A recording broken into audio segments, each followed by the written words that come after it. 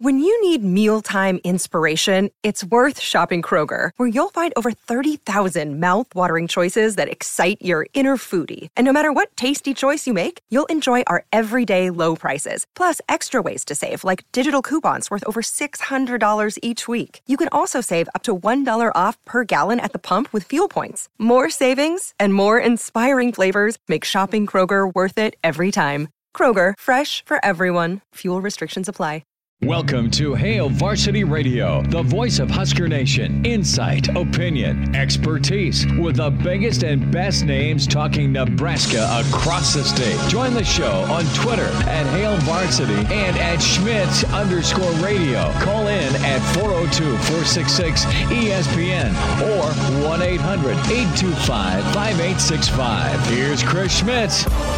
Welcome to it. Great to be in with you on a Wednesday. It's Hail Varsity Radio, presented by the Nebraska Lottery. Chris Schmidt, Elijah Herbal. Plenty of football to get into with Nebraska and Northwestern. Maybe some NFL thoughts as well.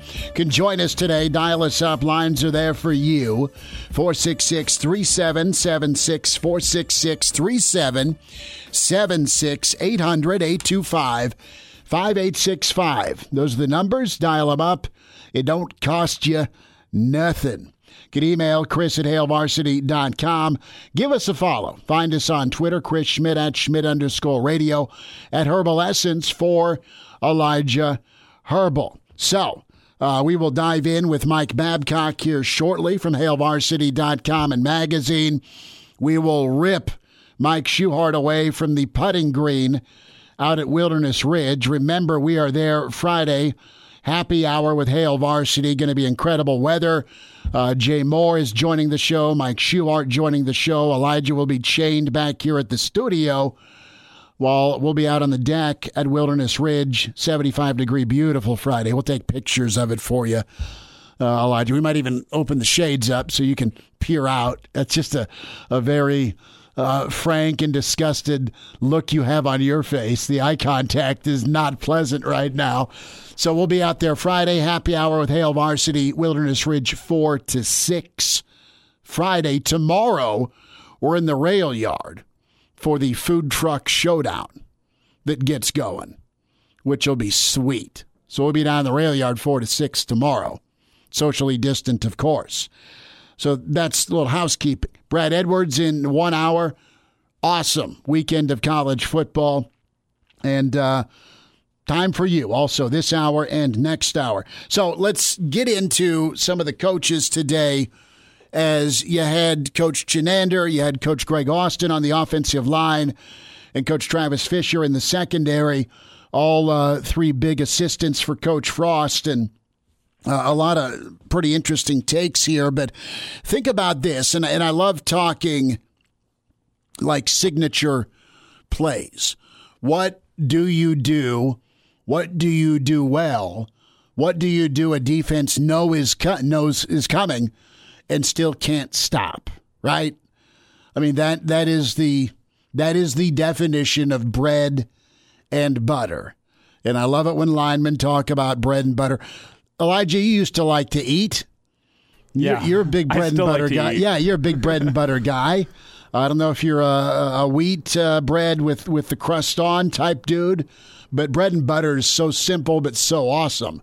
And that's what you want out of your offense, right? And just growing up watching Nebraska football, as long as I can remember, man, it was option, it was short side, and it was a fake to the fullback. It was a quick pivot by Steve Taylor around, and he'd either pitch it off to Kenny Clark or he'd keep and take off down the sideline, right? I mean, Turner Gill, of course, scoring explosion.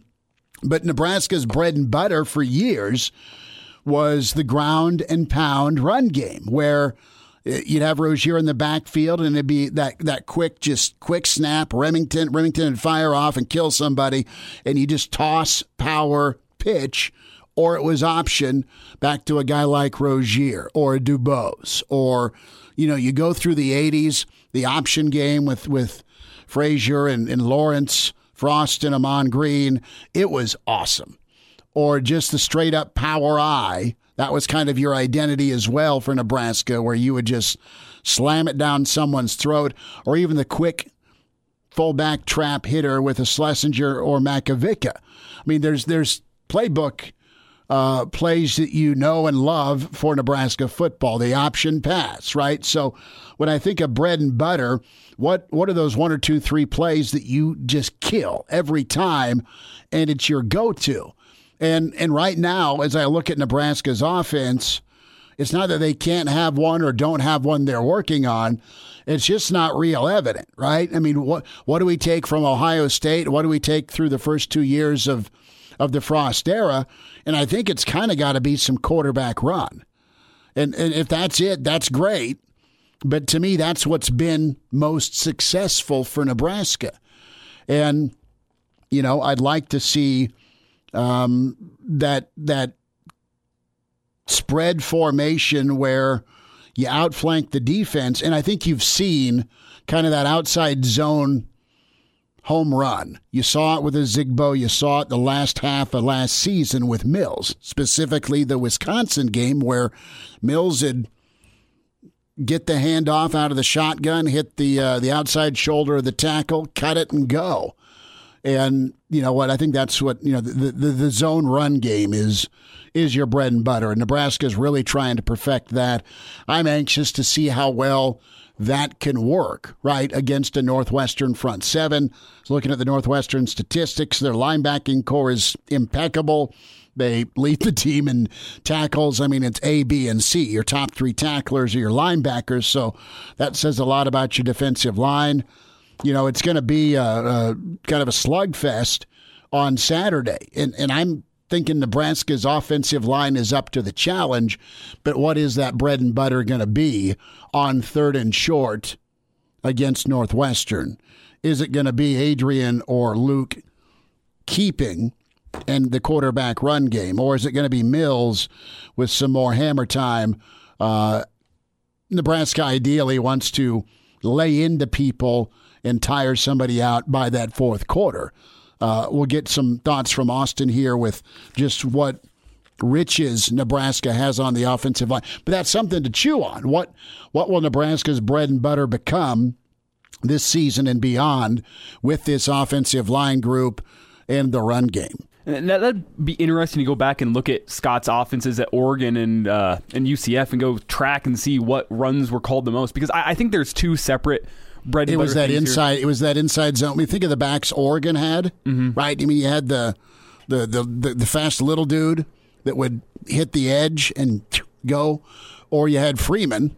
I mean, that guy was starting as a freshman. Now he's in Denver with your Donks, and he'd get downhill between the tackles. Yeah, and Royce Freeman reminds me of that Dedrick Mills type back, just about to a T. So maybe I should go back and watch some games from Royce Freeman. What would that be, his junior year when Scott left, or was that a sophomore year? I think he was a senior by the time Nebraska played Oregon here in 16. He was. Was that Scott's last year? No, because Frost he was gone. He was just gone. Yeah, so it would have been his junior year. I'll go back and study that. But I think there's 16, 17, he was at Central Florida, but yeah. But I think there's also the aspect of bread and butter is different when you look at the pass game as well. There's a coverage that can pretty much shut down every single route concept out there. The right coverage, man. Yeah. But like, you know what I'm saying, right? Sorry to be a-hole, but yeah, it's called hybrid safety. It's called Jabril Peppers. It's called just having freak athletes on defense. It's called having a guy off the edge to rip your quarterback's head off, so by step 3 he's dead. But I see it more as bread and butter in the pass game is who is that guy that you're going to? Who's the guy you're going to be looking for in the pass game on 3rd and 6? Everything else is broken down. You need a play. Who's the bread and butter guy as opposed to a bread and butter play? And that's why I think we need to emerge for Nebraska this season. Is it Wandale? Is it one of the perimeter threats? Is Omar Manning going to step up as the year goes on? I think you also need a bread and butter guy in your pass game if you want the run game to be successful. Yeah, you know, you're so right. Who's your Ed McCaffrey? Right, on 3rd and get it to the sticks at 3rd and 7. tight end was pretty prominent against Ohio State. There was no week 2, no game 2 against Wisconsin. So, yeah, from a bread and butter standpoint, what can you get for Nebraska? Let's hear from Coach Austin as he's able to dive in a little bit and his impressions of that Northwestern front seven. And they're gap disciplined. I mean, those guys are gap disciplined. We talk about the defensive line. They very rarely ever get out of gap, get moved out of their gap. And then certainly you talk about the backers, man. The backers are the strength of their team. The backers are, the guys that have started, basically it seems like 4 years in a row. Number 51, number 42, number 28. Those guys, are really good players, and they have a good feel for the gaps that they need to work downhill through. And those guys play a physical brand of football. And certainly we got our work cut out for us. And that's what you see all over the film from the last couple years, not just the first 2 games they've played, but, they're a pretty strong and stout front against whomever they played. Some really good rushing offenses in the Big Ten. Those guys have been able to manage and do well against a lot of really good teams in the Big Ten. It's not only that Northwestern's shutting you down to about 70 yards a game rushing the football, but from a defensive standpoint, I mean, they have 6 interceptions, 7 total turnovers in 2 games. That's how they're going to win. You're going to screw up. They're going to get a short field. They're going to hang around. They're going to make tackles. I think they've only forced a couple of fumbles, but they've taken care of the football. So when we look at Saturday, does Nebraska start to emerge with that bread and butter mentality of a run, play, game, or person? And, in Nebraska, you want the guy behind center to be that difference maker. And you've got a couple of options if you're Nebraska. I think Adrian can have a big game. Got dinged last year against Northwestern. Played pretty well against Northwestern in Evanston. I mean, Nebraska put up enough points to win that Saturday in Evanston. But more from Greg Austin here. This kind of veers off a little bit of his responsibilities. How was game 1 as run game coordinator? And there really wasn't much different to what he had been doing, but he's kind of keeping Nebraska's offense and run game on track. Here's the blueprint, here's the plan, here's what we want to do running the football. He's more of a title, than an actual in-game, direct responsibility. Certainly there's an ownership there, but it's more or less making sure that we keep the main thing, that we're not going and straying off to other places in the run game, that we're our bread and butter is our bread and butter, and we're running our bread and butter. And, we decided to attack those guys a certain way on Saturday, Ohio State. And, at least for the beginning of it, kind of throughout the game, we were able to do, some good things in the run game.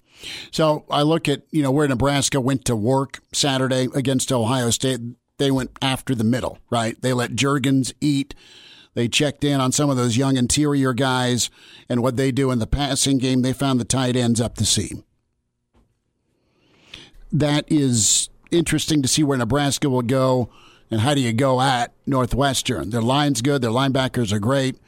Do you try more downfield passing?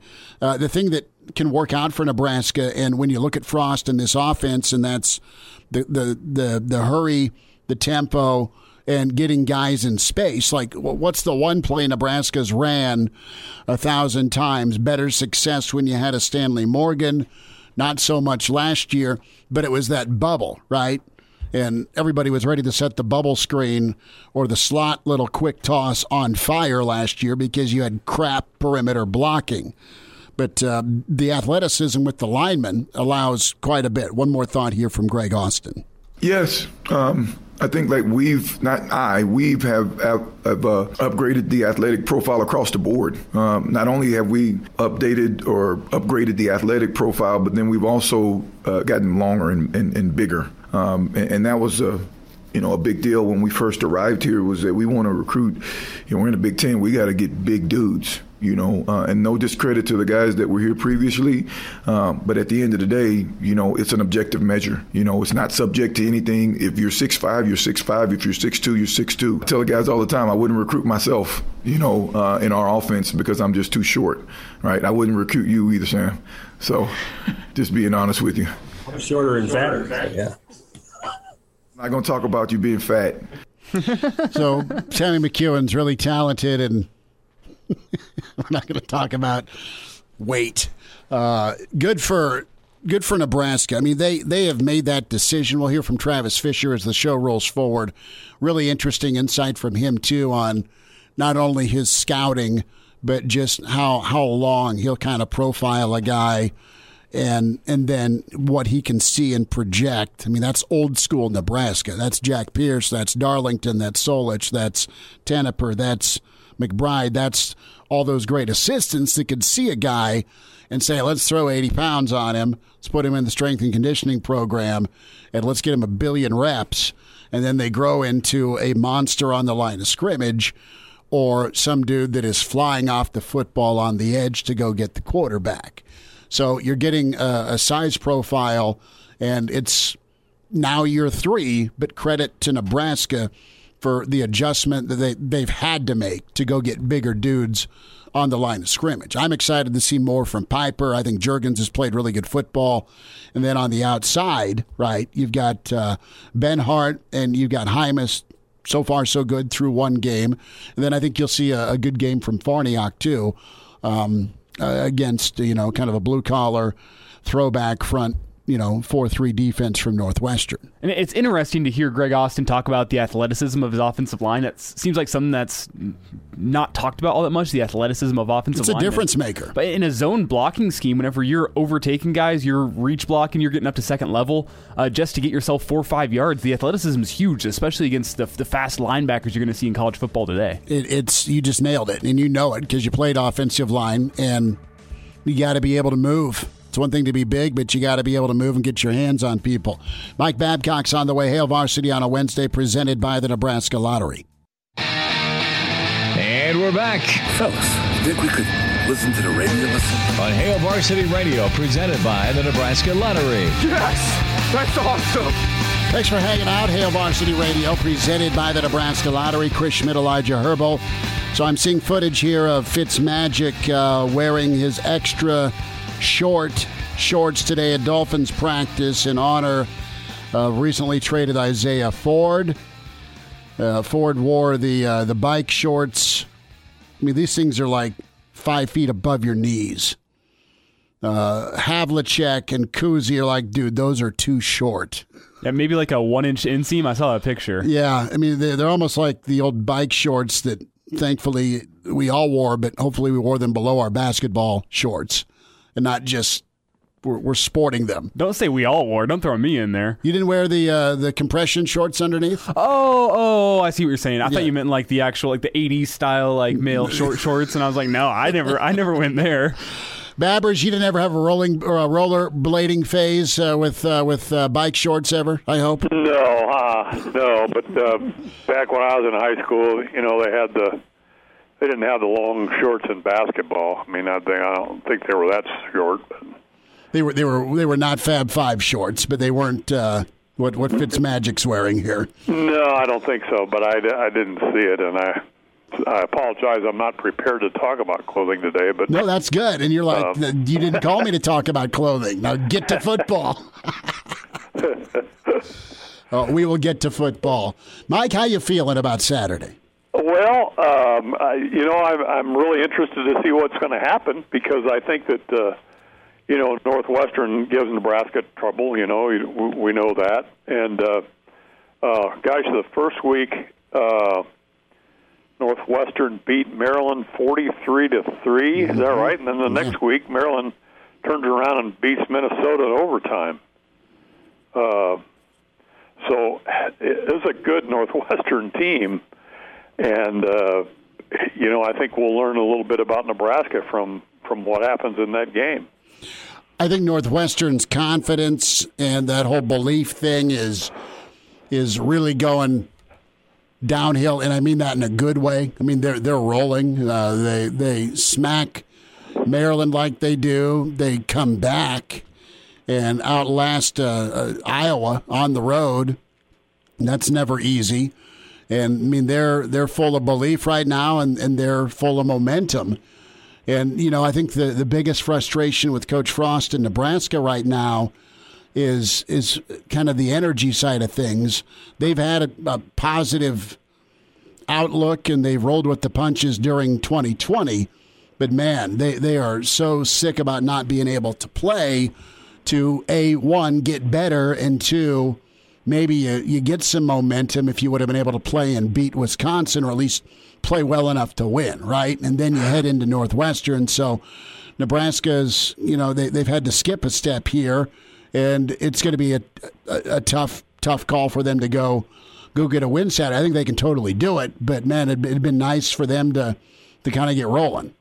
Yeah, it would have been. And the thing about Northwestern is that it does what it does. I mean, it's kind of like the old Nebraska teams. I mean, you do what you do regardless of what happens. And against Iowa, Northwestern ran the ball 60 times and only averaged 2.4 yards a carry, but they kept doing it. That's what they do. And Nebraska needs to get to that point that, it's clear what Nebraska does, and then you do it well because that, you do it over and over and over again. And like you say, you have to be able to do it in games. You have to have that game experience. It's tough to lose a game the way Nebraska did. It's too bad they couldn't have at least scheduled a non-conference game in there. But that's the thing that's concerning, I guess, about Northwestern is that it's committed to playing a certain way, and that's the way it plays.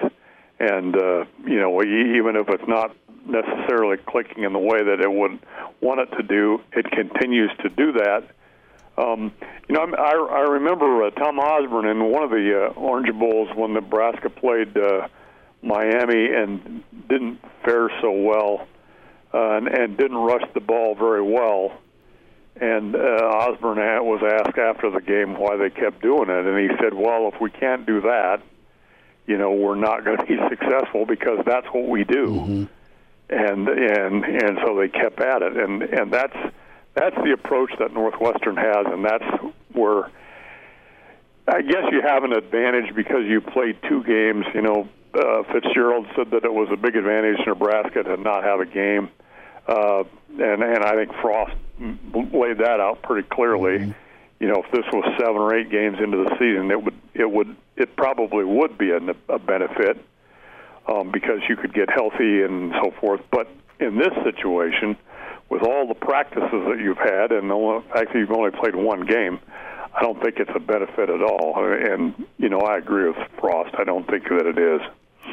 Mike Babcock's with us here on Hail Varsity Radio.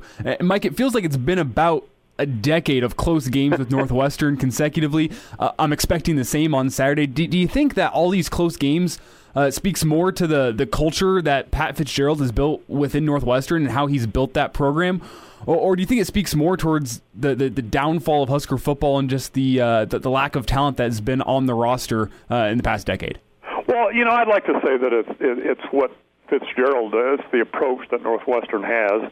And you're right, of the last 5 games, Northwestern's won 3 of them, 2 of them in overtime, and I think the other one by, 3 points, and then Nebraska won last year 13-10.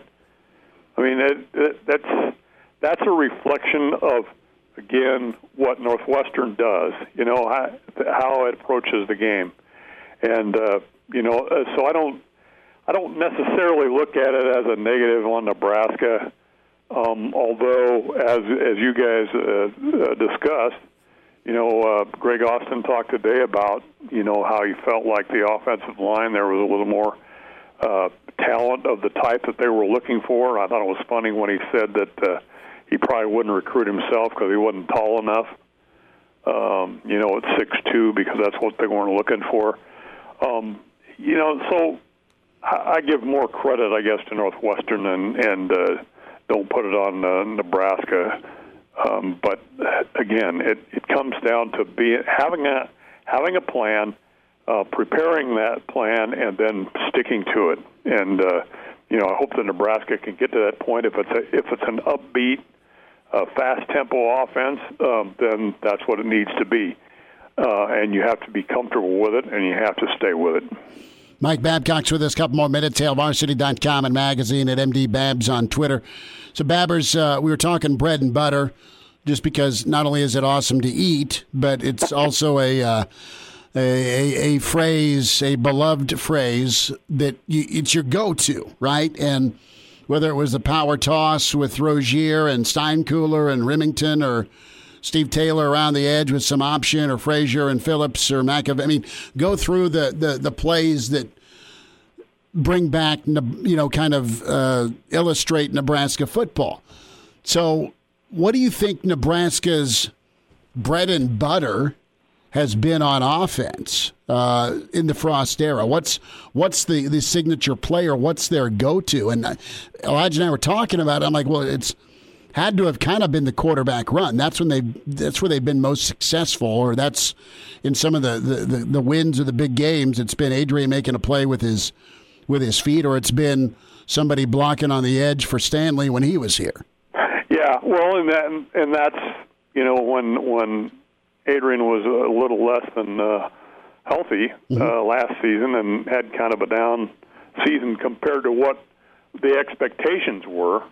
And I want to qualify that because it was the expectations. He had an okay. I thought he did okay, but based on expectations, it wasn't quite up to par, and that's understandable because he was less than healthy, 100%. But yeah, you're right. And I don't think it can be that way unless, again, if that's what Nebraska committed to doing. Then fine, let's go with it. But I don't think that that's the way you want to approach it. And I thought that Dedrick Mills would be more of a factor in the first game, and I still think that there's a chance that he will be. But again, you have to get to the point where this is what we're going to do, and we're going to do it well, and we're going to stick with it, and that's our identity. And right now, I don't know if we see that. I think they're on the verge of probably finding one. And I think of a Zigbo, and I think of Mills' second half of the season where they were really popping some of those zone run games, run plays. I think that's where they'd like to go. And I think the athleticism on the offensive line allows Nebraska not only the physicality, but the athleticism. They can do a lot. Babbers, are you worried about quarterback run by Northwestern just because of what type of dude Ramsey is? He's had success against Nebraska. I think he's 19 carries, shy of 75 yards, ran a little bit more against Iowa, ran for his life probably a little bit more against Iowa, but pretty efficient 7 for 43 yards against Maryland. Is that something that you got to be concerned with on Saturday if you're Nebraska's defense?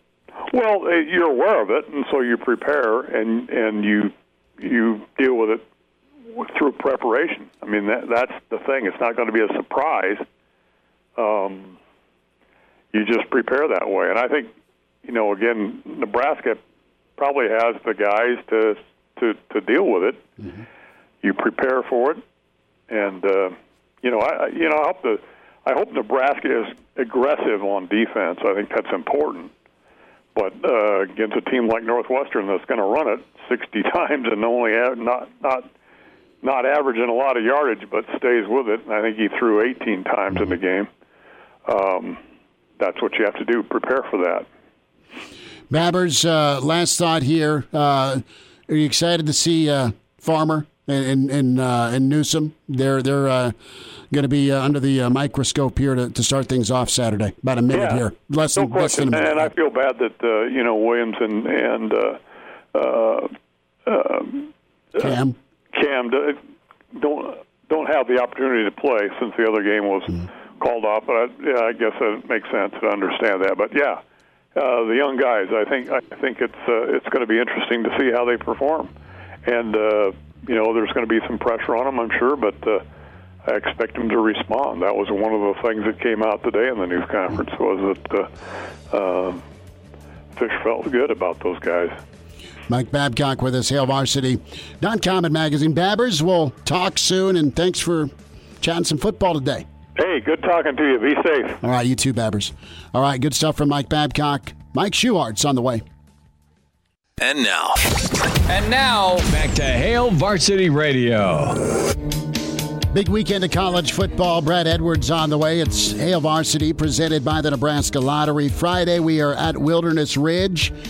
Out on the deck, mid-70s temperature. Jay Moore going to be there. Mike Schuhart riding shotgun. And I'll be there. Come see us. Happy hour with Hail Varsity 4 to 6. We say hi to Mike Schuhart. Wilderness Ridge Golf, our regular 440 spot on Wednesday. Shuey, you got to just be soaking that sun up, man. Are the greens packed? How you doing? Oh, yeah, man. It's golfing time. This feels like summer. It looks like summer. I'm going to take your word for it because we're in studio today. But, man, just how about all the opportunity to go swing the clubs here the first part of November? You got to be loving it. Wilderness just got to be just bustling, man. It is. This is bonus time. You don't typically get this kind of weather this time of the year. So anytime we get weather like this in November, that's bonus time, bonus golf time. Well, that is good. Are we going to get bonus time Saturday, another overtime thriller with Nebraska Northwestern? Let's get into football before golf. How you feeling about Saturday? It should be kind of the typical Nebraska Northwestern game. Who knows what's going to happen? It's always exciting. Typically every year they play, it's usually exciting. I don't disagree with you. The intensity will be pretty high level. But you look at Nebraska coming off of, impromptu bye week. Do you think they'll be sluggish, or do you think they're ready to explode? I think they'll be ready to play. I mean, heck, man, they've got their first game against Ohio State, then all of a sudden they get canceled. So I think they'd be pretty hungry to get out there and play and want to get the season started. They teased them because they just got it started, then it stopped again. So I think they'll all be really excited to play. And the game's super important now. I mean, the winner of this game is kind of got a leg up in the division, kind of. Think so, yeah. So they better be motivated because of that as well. So, and it's Northwestern. But Northwestern they're tough, man. Fitzgerald is a great coach. His teams play hard. They play disciplined. They don't make very many mistakes, so you're going to have to go beat them. You can't be putting the ball on the carpet. Yeah, the turnovers and penalties. If Northwestern were a golfer, who would they be? They would be Charles Howell. Chucky, huh? Chucky. It's like Chucky just makes $1.5 million a year, and you never hear his name. He's got a sweet car and a good-looking wife. That's exactly right, man. And he just ATM, man. Every time he plays, it's like he finishes 6th, 8th.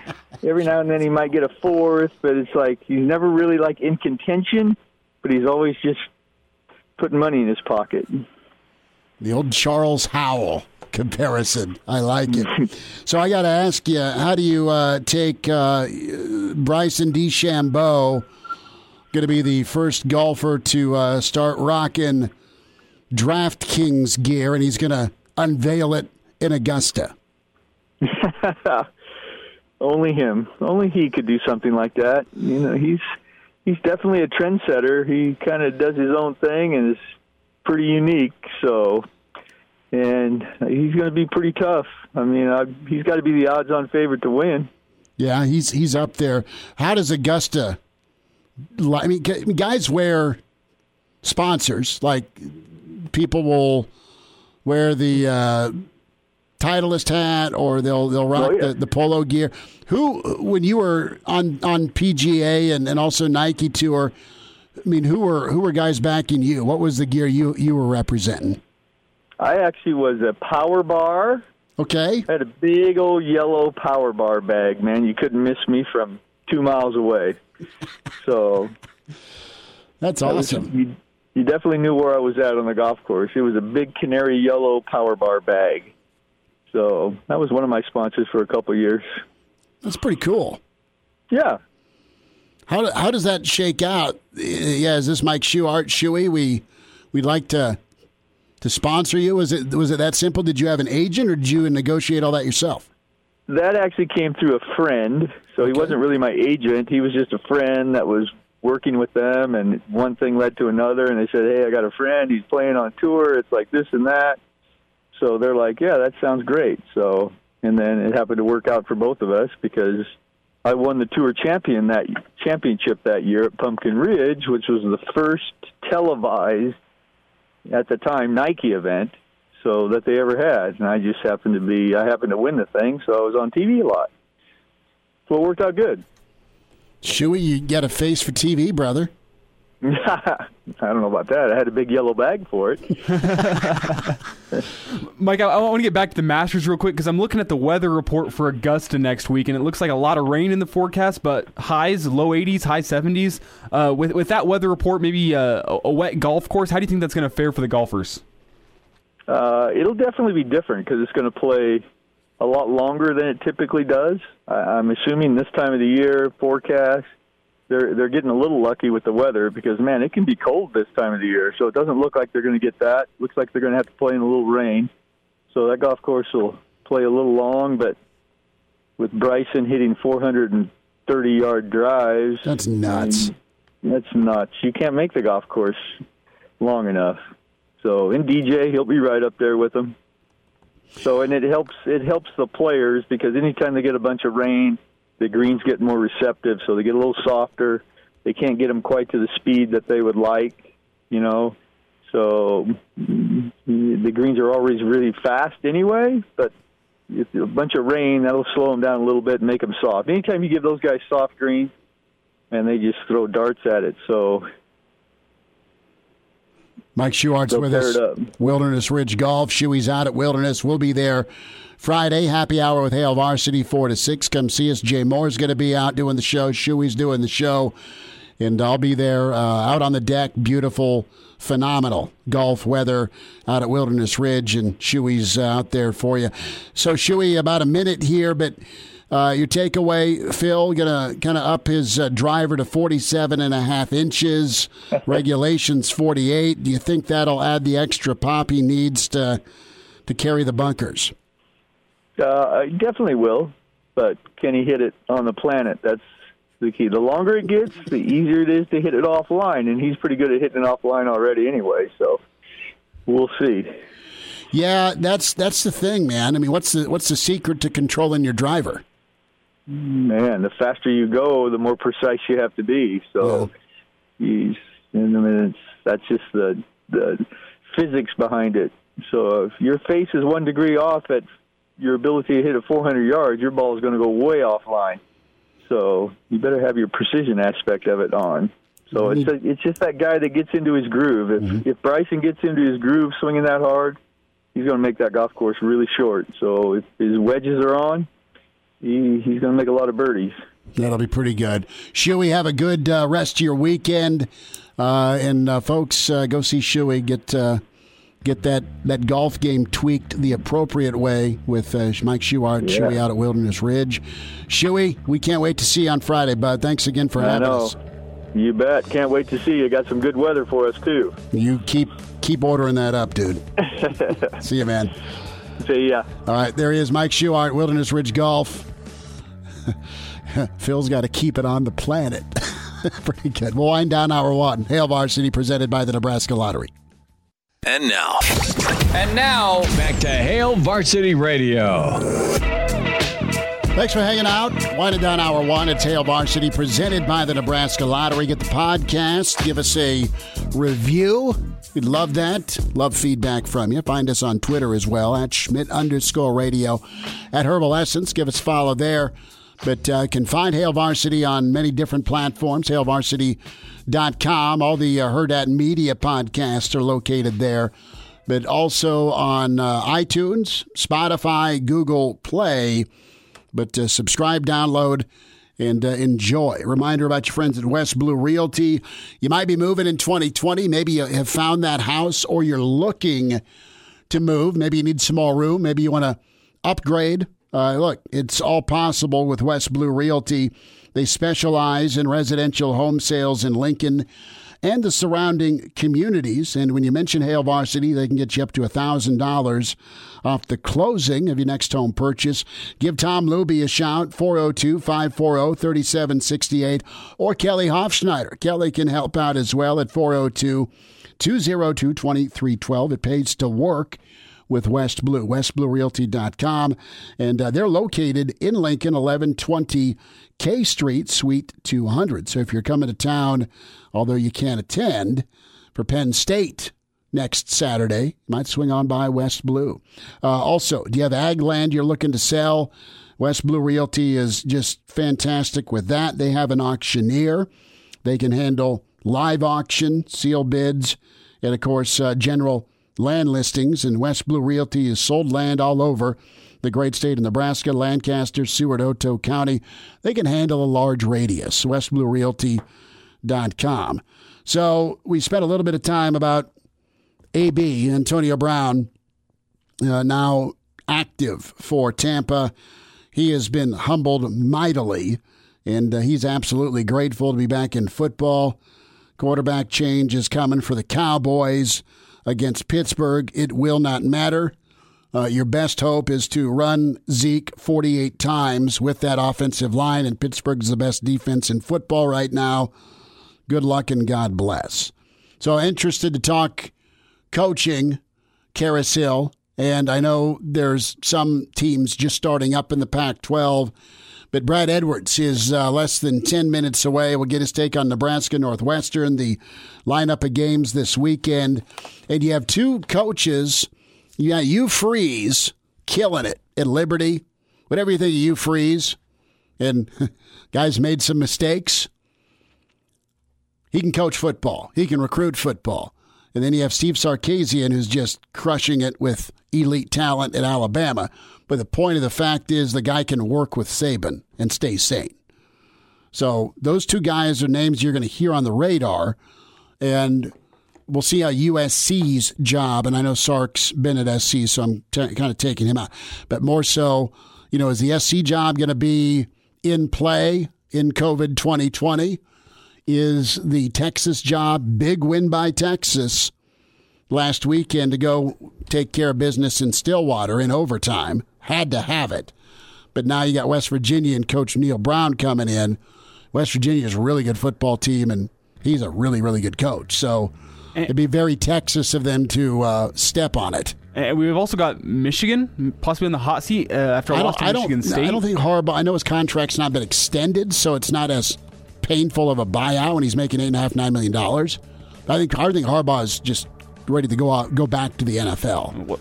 Yeah, Iowa too. 0-2 after the events of this summer. Yeah, there you go. That's a good take. The old Hawkeyes. For the knights in shining armor, and for all those who support them, we are Grainger, your experienced safety partner, offering supplies and solutions for every industry, committed to helping keep your facilities safe and your people safer. Call, click Grainger.com/safety, or just stop by. Grainger, for the ones who get it done.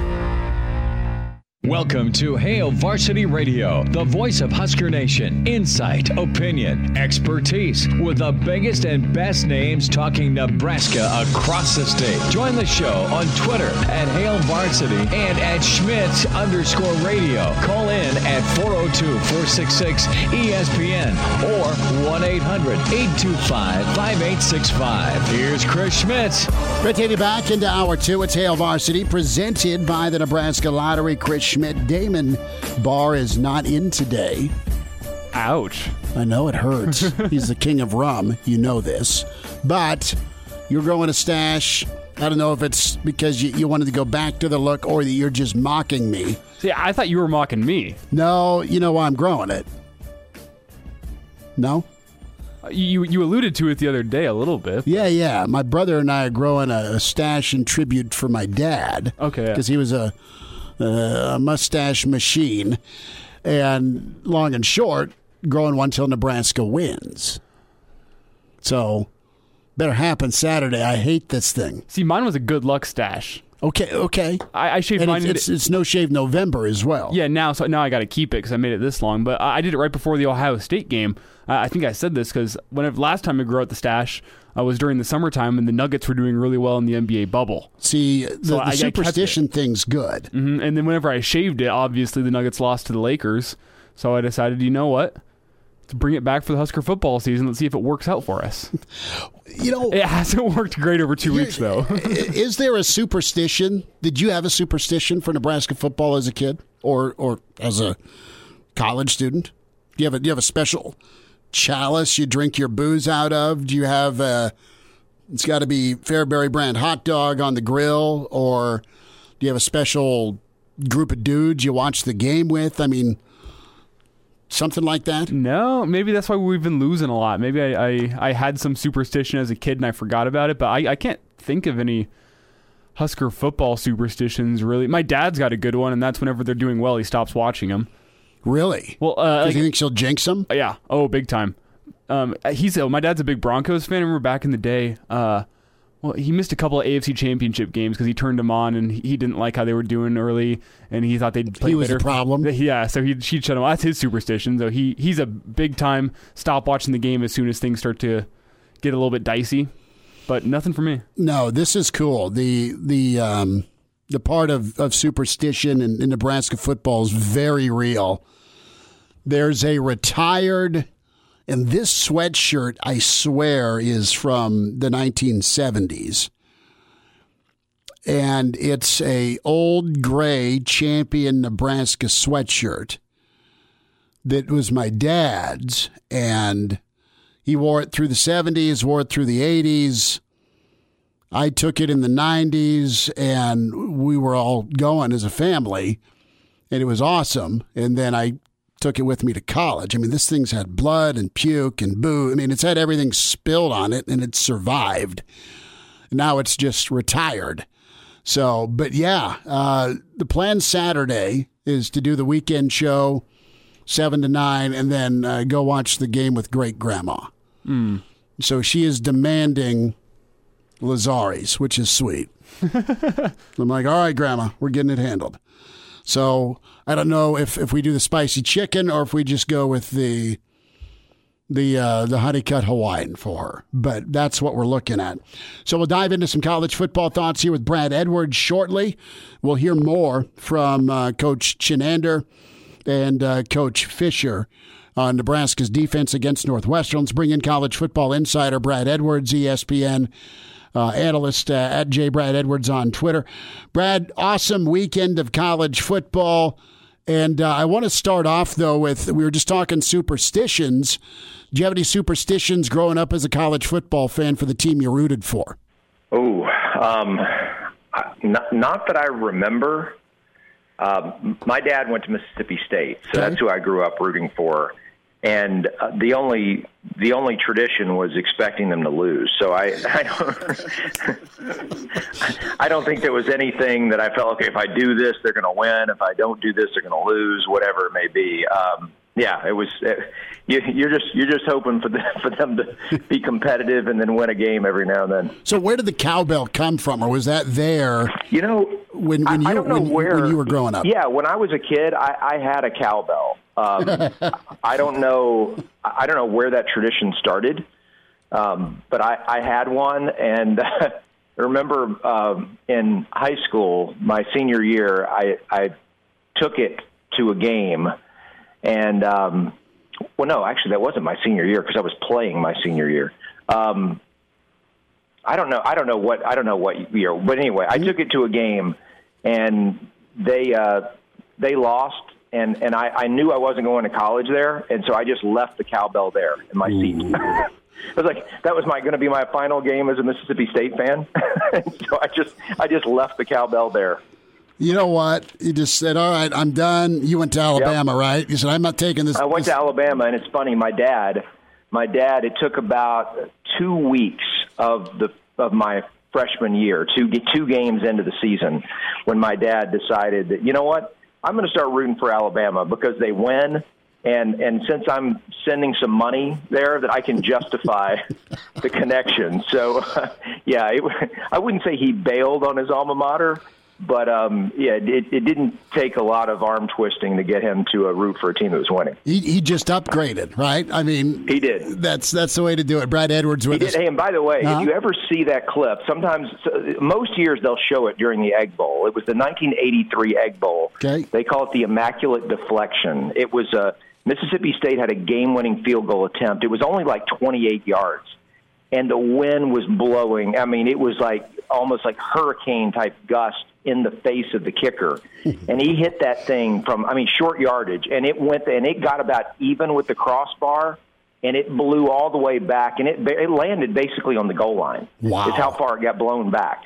Even from that short range. I was there with my dad at that game watching it, and so that was the most memorable. I remember there were a lot of losses I suffered through, but that was the worst one that I experienced in person. So next time you see that, just remember, little Brad Edwards was there in the stands, and I'm sure I cried afterward. That's what we did. The Almighty went Matumbo. This is what happened. Oh, yeah. Right? He just all of a sudden the wind came up and blew it back. Google it, because for many years I told that story, and I started thinking, you know what, maybe this is one of those fish stories, like every year, like it. And I started thinking, like, it was probably like 40 yards out, and the wind played a very small part. And then I Googled it one year, and I found it. I was like, it's even worse than I remember. Like, it's amazing to watch. Yeah, I just pulled it up, Brad. This thing, the ball is like going to clear over the uprights. Like, it's like a good 10, 15 yards over the crossbar. Up and you're good. Right? Yeah, and it just dies right above the crossbar and blows out of the end zone. It's ridiculous. One of the most ridiculous things I've ever seen happen on a football field. I don't know. I haven't seen this. That's agonizing. I mean, I remember Keith Jackson. I remember Sooner Magic. All of those heartbreakers against Switzer and company, but never. You're always kind of waiting for something bad to happen. Elvis Peacock, Keith Jackson, Dean Blevins. Go through the list. And then you say, oh, yeah, here's this, and the wind, the Immaculate Deflection's right up there. Yeah. It's been pretty crazy with Nebraska Northwestern, it's been some ugly games. It's been very entertaining. They've been tight. They've all been 7 to 3 points. And before we get into some ranked squads, Brad, what do you think of this weekend for Nebraska Northwestern? Because those games, man, they've had some wild finishes. Yeah, they have. Even last year ended up being being a really good. As bad as that Northwestern offense was, it still ended up being a great game. It was a close game. It was tough finish. You're right. Great finish right. if you're a Nebraska fan. It was a close finish. So back in the spring when we generated our first run of FPI, I was looking at these numbers. There are always a few that you look at and you're like, yeah, I don't know about that. And one of them was Northwestern at number 24 in the country. And I'm thinking, like, I don't see, like, I know their offense can't get any worse than it was a year ago. And I know their defense should be pretty good. But both their offense and their defense, FPI was expecting to be better than I was thinking that they would be. And, look, we're only 2 games in, but I think they are pretty good. And in this particular year where we don't know what we're going to get from, really anyone outside of the top 3 teams in the country, I think – I think that obviously Ohio State in the Big Ten, and then Clemson when they're full strength, and then Alabama. Outside of those, there's not a whole lot on a given Saturday that would surprise me out of anyone else. And so I do think Northwestern has a shot in the division, but I also wouldn't be surprised if they end up, going 4-4 or whatever it ends up being number of games played. So, but I think they are. This is a good gauge. Obviously the first game Nebraska played, you knew you weren't close to Ohio State. You were hoping you might be able to catch some breaks and hang in there and make it look respectable. It didn't happen. But this is going to be a much better test of where Nebraska is. I know it's not ideal to have to take a week off when you weren't planning to, but still, this is an opponent that, at least from an athleticism standpoint, Nebraska should be superior to. And I would say, if not necessarily if Nebraska loses, but if they lose decisively, this is when you start getting worried about where the program is. Okay. And by the same token, I would fair. say, I would also say that if they win, that's a good win. I mean, when you first joined the Big Ten, you weren't thinking that you would often say a win over Northwestern would be a good win. But, I mean, they've been really consistent. I mean, last year was the exception, but in most years recently, beating Northwestern is a good win. I agree with you, and the way Coach Frost and the team have been, having to take last week off with Wisconsin, they wanted to play ball, didn't happen, and then now you go to Northwestern. I think this is a completely winnable game for Nebraska, because you're right about what you got with the athleticism and just when we talk recruiting, right? I mean, Nebraska's got better on-paper talent, but Northwestern's so disciplined, and that's where I'm at. Coach Frost is talking about the team's ready to turn the corner, and it's time to see it. And I think Nebraska's done well on the lines of scrimmage, so I think they can match up and do well against Northwestern. As good as Northwestern is on their lines of scrimmage. They're physical and they're smart. But this is the game for me, Brad, where you don't make mistakes on offense and you're not turning the football over and you're not screwing yourself with penalties. This is where you go play clean and let your athletes go play ball. So I'm excited to see, Nebraska do that on Saturday. Yeah, and I think the other part of it you look at is the offense for each team, because we've all been waiting for that Nebraska offense to finally break out, and is it year 3 now for Frost? I'm trying. And the same thing for Martinez, and we're waiting for that sign that, okay, now everything's clicking.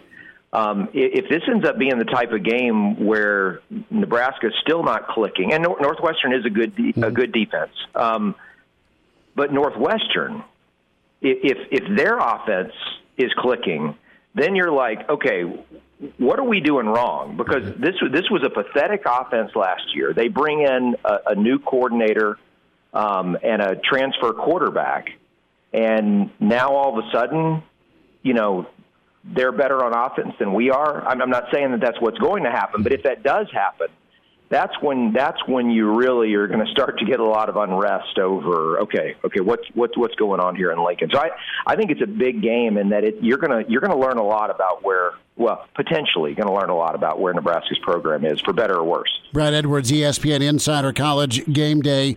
Brad, about 2 minutes here. What happens in South Bend, Clemson, Notre Dame? Yeah, I as much as I think that everything kind of lines up to give Notre Dame a chance, I still think that they're going to struggle to make big plays. They're just not that type of offense. And Clemson, even with a few key defensive players out, I think they still have too much for Notre Dame to be able to score a lot. And that backup quarterback for Clemson is just really good. He's not Trevor Lawrence yet, but I think he's good enough to lead them to a win here. So even with Clemson not at full strength, this would be a really good win for Notre Dame, because I think they're still outclassed. Georgia, Florida, elimination game. I think this will be dynamite. Yeah, it should be great, and it's obviously, big-time offense against big-time defense. We kind of saw that a few weeks ago when Georgia went to Tuscaloosa. I think the difference is that Alabama's offensive line is a good bit better than Florida's. That should help Georgia some. But Georgia's banged up on the defensive line. They're going to be without one of the best safeties in college football, and going against Florida's offense, especially with a great tight end, that's a big deal. So I just kind of like Florida. My feeling is that based on everything I've seen in recent years, when good offense plays good defense, it's more often than not good offense prevails. And so even though Florida's a little bit of an underdog, I like the Gators. 30 seconds. Are you buying BYU? I'm not buying them as a playoff contender. I think they're really good. I'm buying them as a possibly legitimate top 10 team. Okay. At least a team that should be ranked somewhere around 10. And looking forward to Friday, because that's going to, if they win that game, we're going to have a lot of fun talking about BYU and maybe also Cincinnati as we go down the stretch with the selection committee. Brad Edwards with us, ESPN College Football Insider, College Game Day. Brad, have a great weekend of college football. Thanks for jumping on with us. All right. Thank you, guys. Take care. All right. Brad Edwards with us. Hail Varsity Radio. We'll dive more into that Nebraska defense, their job on Saturday. And we'll hear more on some of the young pups that are going to get a shot from Coach Chinander, Coach Fisher. Hail Varsity continues, presented by the Nebraska Lottery. Chime in 402-466-ESPN or email the show, Chris@HailVarsity.com. Just try me. Back to Hail Varsity Radio. Thanks for spending time. It's Hail Varsity, presented by the Nebraska Lottery. Food truck showdown down in the rail yard tomorrow. We are on site. Nick and the crew from Muchachos going to be down there versus Rutabagas. So that thing gets rolling at 5:30. We'll be, I think I'm going to camp out on the balcony in the sunshine in front of the Hail Varsity Hurrdat office tomorrow, 4 to 6. May dirty my way into judging some food. And that'd be good. Friday, happy hour with Hail Varsity, Wilderness Ridge, Jay Moore, Mike Schuard, me. 4 to 6 out on the deck. Gorgeous sunshine.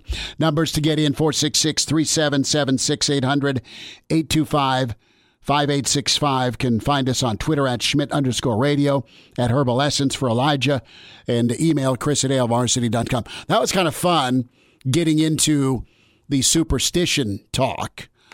I may have to break out the old champion sweatshirt with great grandma on Saturday to watch Nebraska Northwestern, just because, we all remember where we've been with the Nebraska Northwestern games. Either the Hail Mary on the sideline, we were on the sideline for that, or the game last year with the field goal at the buzzer, again, on the sideline for that, wrapping up, going to cover the post-game media session.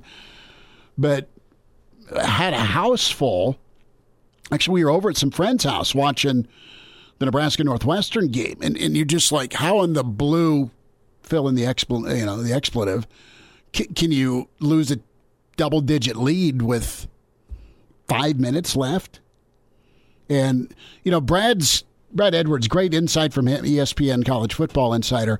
He's really high on Frost, but I echo his thoughts on this being a big game, because of where you want to see Nebraska make that jump, game one,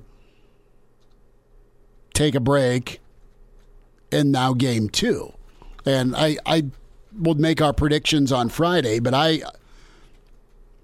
as much credit as I give Northwestern with Ramsey at quarterback, they're a different squad with him at quarterback, as good as the front seven is with Northwestern.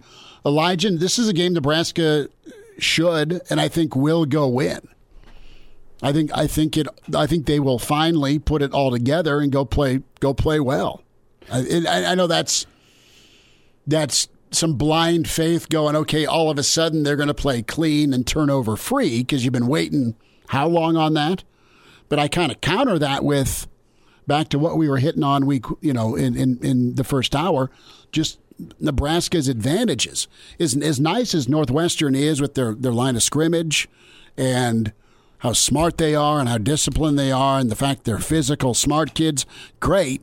Nebraska out-talents them, should out-talent them. It's time to go eat for that offensive line. Casey Rogers, Snacks, Stilly, Ty Robinson. I saw enough against Ohio State,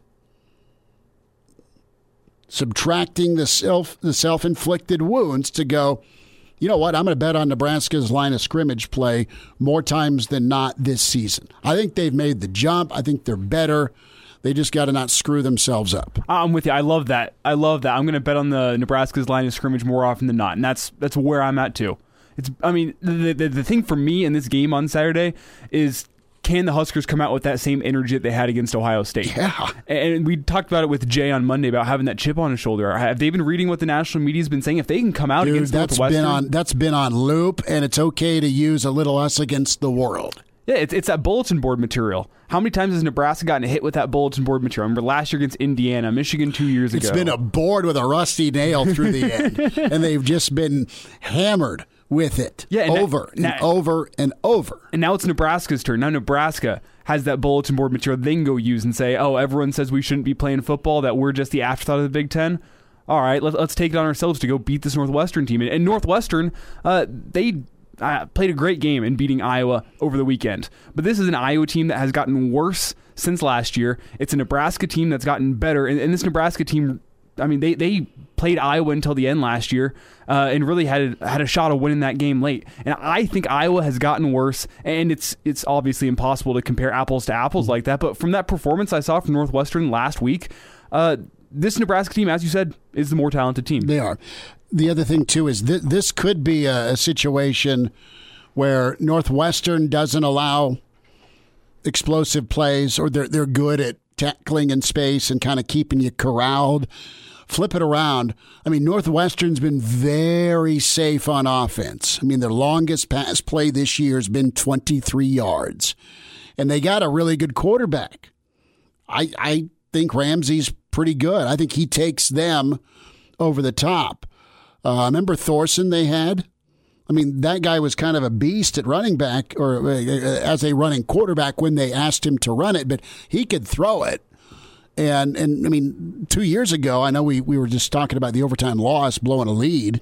That team won the West, started that 0-3 in non-conference play and finished 9-5 and really hung with a pretty good Ohio State team. I mean, it was about a 2-touchdown beating in the Big Ten championship game. But Northwestern's, they went from feast to famine with just how bad it went sideways for them last year with quarterback play in the offense. That's how good their defense was last year, that they were in about every game. They just didn't win them.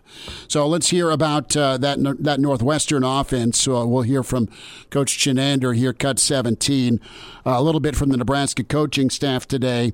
And you know what? It's a nice blend here.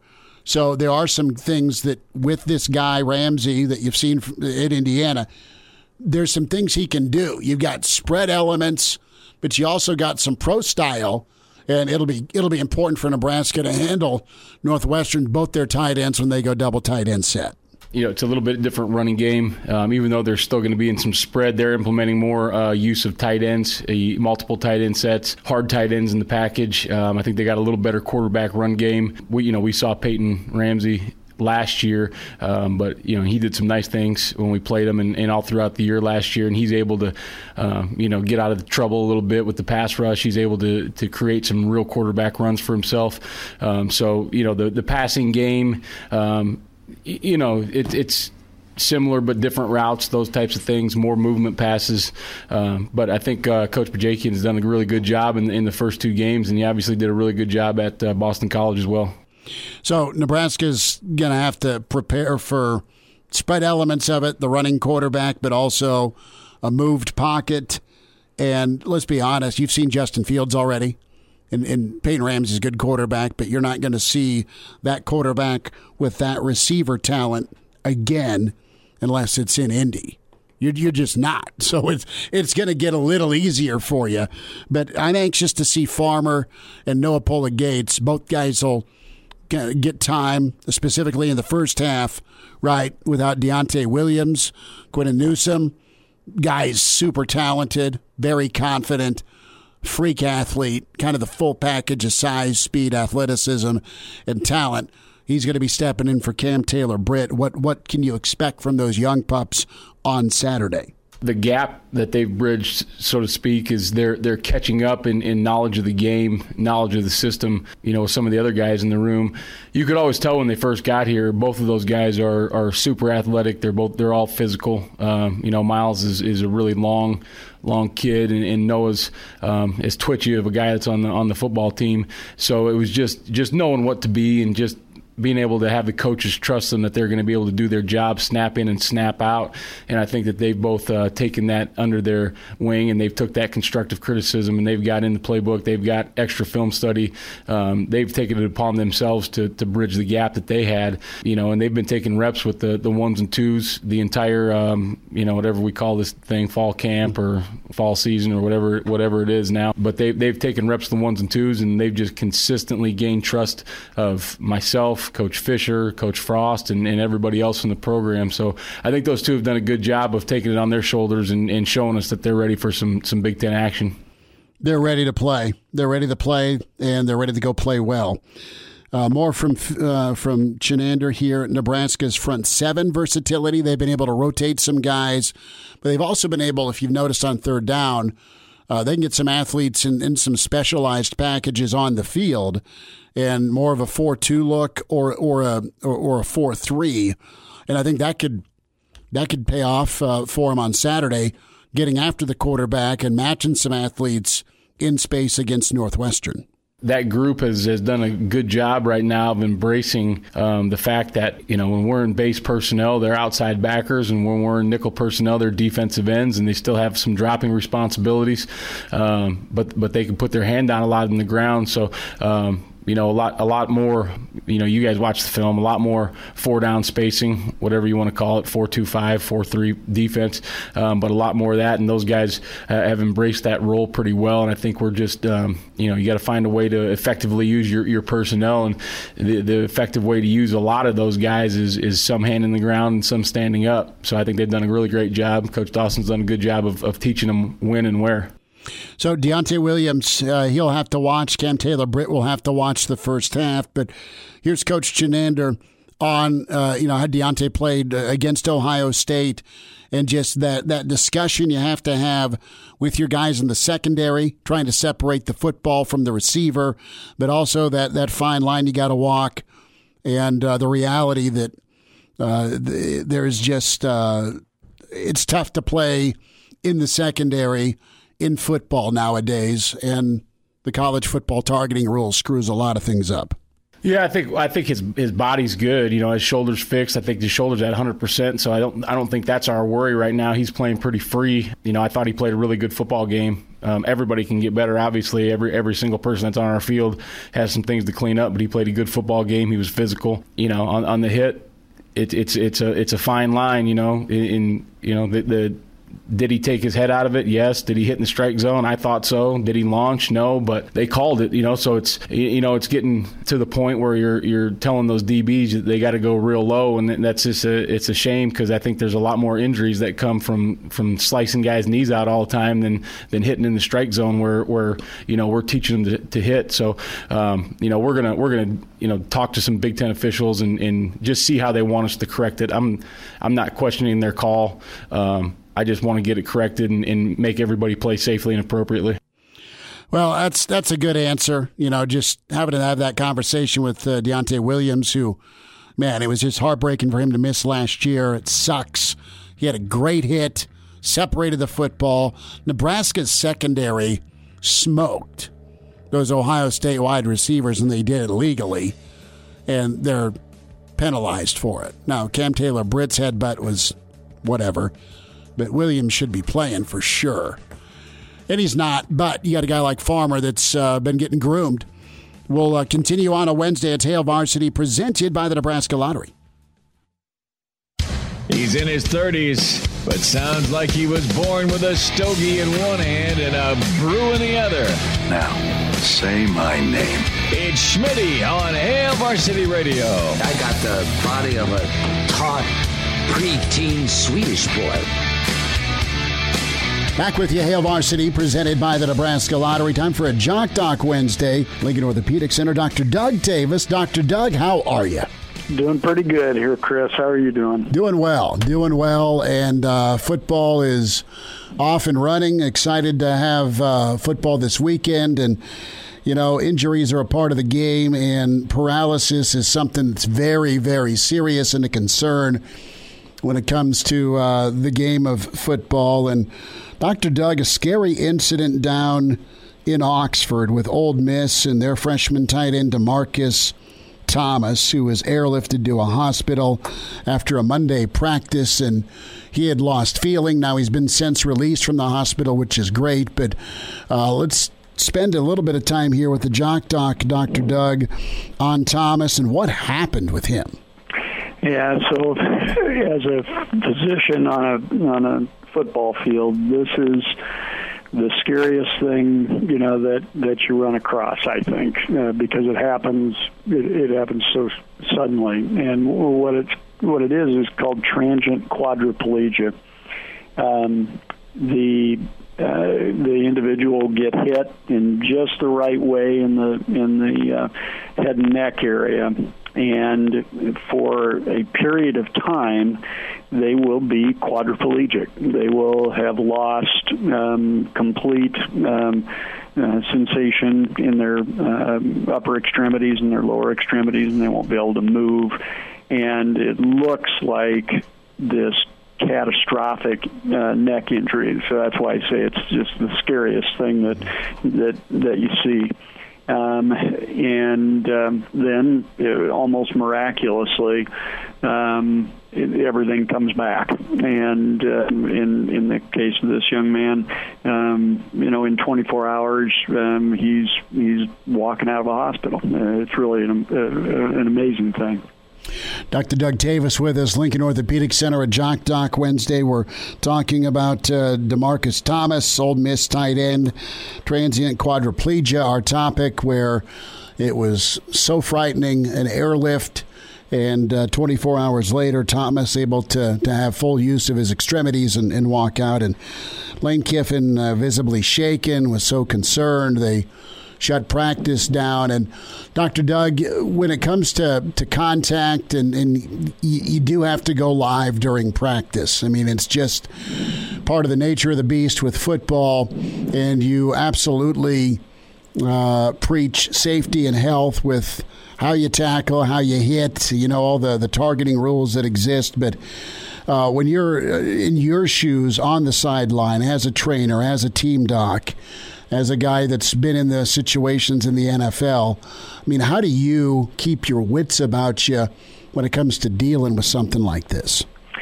Well, you're right. You struggle a little bit. It's not just an immediate response of everything's going to be okay.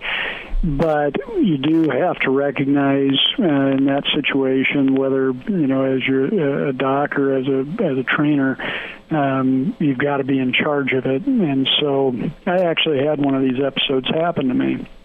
And you get on the field, you control the head and the neck. You make sure that the individual has a clear airway, because if you're dealing with a cervical spine fracture situation, and this is where there may be permanent damage, that individual could have a very difficult time breathing. So you do all the basic things that we're taught to do to maintain an airway, maintain a circulatory status if that's of concern, prevent anything further from happening by moving somebody around inappropriately, and then getting them transported. So you have a rhythm, you have a plan in place, and you execute the plan. So that's kind of how you deal with that situation. But we're human too, and just like Lane Kiffin, it's a scary deal to watch it. And he was at a point. I was just reading a little bit here on the internet. He was at a point of saying to with his own family, he doesn't care if they play football again or not. Yeah. Dr. Doug Tavis with us, Lincoln Orthopedic Center at Jock Doc Wednesday. DeMarcus Thomas, our topic, the tight end from Ole Miss that was airlifted, transient quadriplegia, our topic, and thankfully Thomas is okay. So what's next for Thomas? As you mentioned that you lose all feeling and movement for a period. It's a monster stinger is the best way I can describe it. Yeah. And are you Are you gun shy? So basically what happens with this is that there's a level, or there's a certain amount of fluid that surrounds the spinal cord. And if under just the right loading conditions, that fluid can move down the spinal cord like a wave, like a wave that you would see in the ocean. And it can create enough pressure against the spinal cord to cause a shock to occur to the cord. No damage actually occurs to the cord. It's like, it'd be like taking and hitting your funny bone. You know, you can tell it's been hit, something happened there, but then everything's working just fine.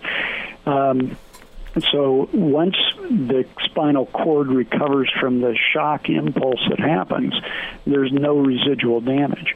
And so this is why there are players with transient quadriplegia that have had this happen that have gone back to participating in, full bore in the NFL. And it is one of those things that in the NFL circles, it's well known that it's one of those things that a player can come back and play with. Now, if it happens more than once, most players won't go back and do it again. I mean, because it is incredibly scary. Right, scariest. We've been talking about other people being scared. I mean, for the player, it's incredibly scary. And so, generally, if they can get through the psychological effects of this thing, they can come back and play, and they're not at increased risk for having a catastrophic injury like a long-term paralysis. But it's so disconcerting to have it happen that many people quit. Dr. Doug, it's got to be quite a hit to jar that fluid loose, I would imagine. Yeah, it's like I don't know. Think about it a little bit like a pogo stick, where you that spring effect where you push down and that spring compresses and then expands, and there's a wave of energy that occurs in that. And if you get that right type of a hit, basically on the crown of the head and compression down, that's generally how this occurs. Dr. Doug Tavis with us, Lincoln Orthopedic Center, a Jock Doc Wednesday. Transient quadriplegia is the topic. Ole Miss's tight end DeMarcus Thomas. Dr. Doug, thanks for your insight and your expertise and kind of taking us, personally with you and how you dealt with this today on the Jock Doc. No problem, Chris. You guys have a great rest of your day. Miss us? Come here, brother. Give me a hug. Bring it in for the real thing. We're on call for you. Catch the podcast at HailVarsity.com, the ESPN Lincoln app, or download them on iTunes. Saddle up, partner. Back to Hail Varsity Radio. The line is up to 4 in favor of Northwestern. And you look at the last 5 ball games for each squad, dating back to last year, pre-COVID. Northwestern is 4-1. Won at Iowa, beat Maryland, won at Illinois, lost at Minnesota last season, 38-22. They beat UMass without Marcus Camby. That was impressive. Nebraska's 1-4 in their last 5. But it's a new year. Yeah, in 2020, you can't really look at that. This year's been so weird. No, I know. Yeah. And I like, this is what I kind of hold dear to. Northwestern's averaging 180 yards throwing the football. They're averaging 70 yards running the football. So are they going to unleash Ramsey at all? Or are they just what they are? Wait, so they average a grand total of 250 yards of offense? Yes. They've been living off turnovers, man. 7. I guess whenever the field's only 30 yards long for you, it doesn't really matter. At 30 yards is 30 yards there. That's a touchdown. Yep. Reminder about buckling up. 70% of people in fatal crashes in Nebraska, they're not wearing their seatbelt. If used properly, seatbelt can reduce the risk of fatal injury up to 60%. Your best defense in any crash, buckling up, brought to you by the Nebraska Department of Highway Safety Office. Good stuff from Shuey. Awesome stuff from Babbers today.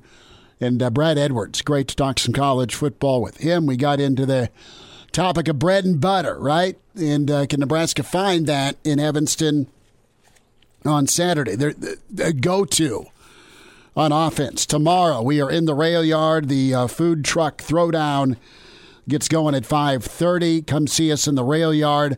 Friday, happy hour with Hail Varsity. We are loaded up tomorrow. Parker Gabriel going to be with us. Gary Barnett will join us and preview Nebraska Northwestern. Brandon Vogel, and a Best Bets Thursday edition with the Pride of Chicago, Danny Burke. So loaded tomorrow, busy Friday, road show at Wilderness Ridge on Friday, down in the rail yard tomorrow. Weather's going to be perfect to be out and about and do things. So what are your plans this evening? You and the roommates ordering a pizza? Is it Dart League night? What are you thinking? My roommate is at work until I believe 9 o'clock tonight, so I think it's a good night for me to go play some pickup basketball. Do pickup hoops. I mean, it's supposed to be high 50s, low 60s once the sun goes down. That'd be good. I guess I can't see outside, but I assume the sun is now down. Right. How depressing is that? No, I know, man. But I'll say this, like rolling outside in the morning and it being 60 degrees after the morning show, and then getting here mid-afternoon and at 75 with the windows down. It's all right. Can't complain. No. Soak it up. Enjoy it before the big freeze next week. Yeah, it's going to turn into to Oklahoma weather here, Nebraska, Oklahoma weather pretty soon. But check the podcast out. Find us with Hurrdat Media. Get to ESPNLincoln.com, the on-demand. The website's where you stream us as well. And, of course, Elijah will get us hooked up with the ESPN Lincoln Twitter feed, some of the 2-minute drill, and find us on iTunes. And do so with Google Play and, of course, Spotify. Talk to you tomorrow at 4. Thanks.